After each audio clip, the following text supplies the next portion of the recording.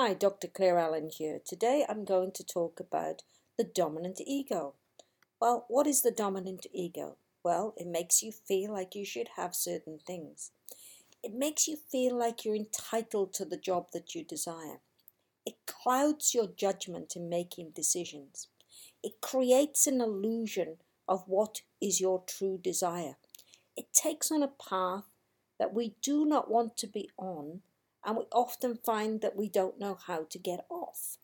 You see, our ego takes us in a number of different directions. Sometimes the only way that people realize that they've let their dominant ego take over is when they lose everything. Then they wonder what it was all for. For those that take the time to ponder, they realize that they were not really where they wanted to be anyway.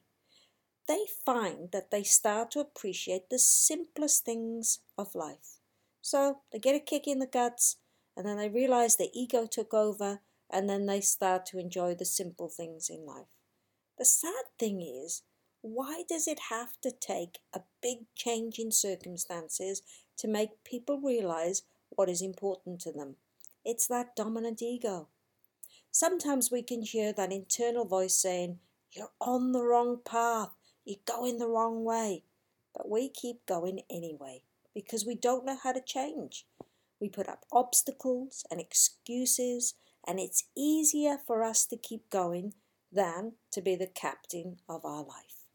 Now, many people know that they are on the wrong path, but they've lost sight of the path that they truly want to be on.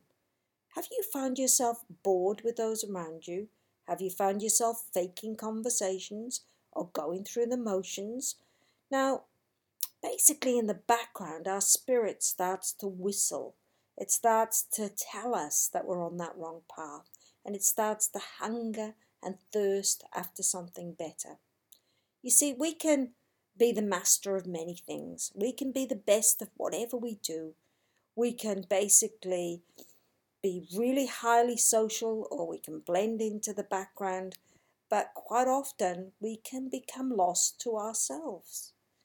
So the influences that surround us can be so damaging, and all we have to do is remember the most famous words of John Frost, which were, "Two roads diverged in a wood, and I took the one less travelled."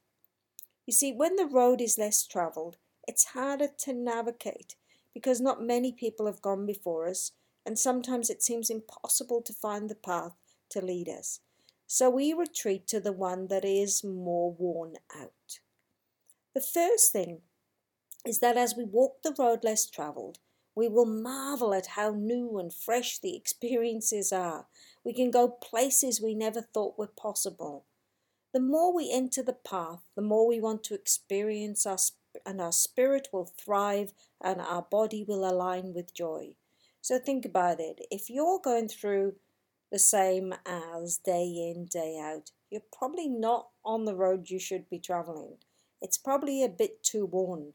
You probably need some new and fresh experiences. So the moral of the story is, don't let your dominant ego lead you. Make sure that you tap into your inner self and be led so that you can walk on the path that you know is fresh and new and full of fantastic experiences. Thank you for listening.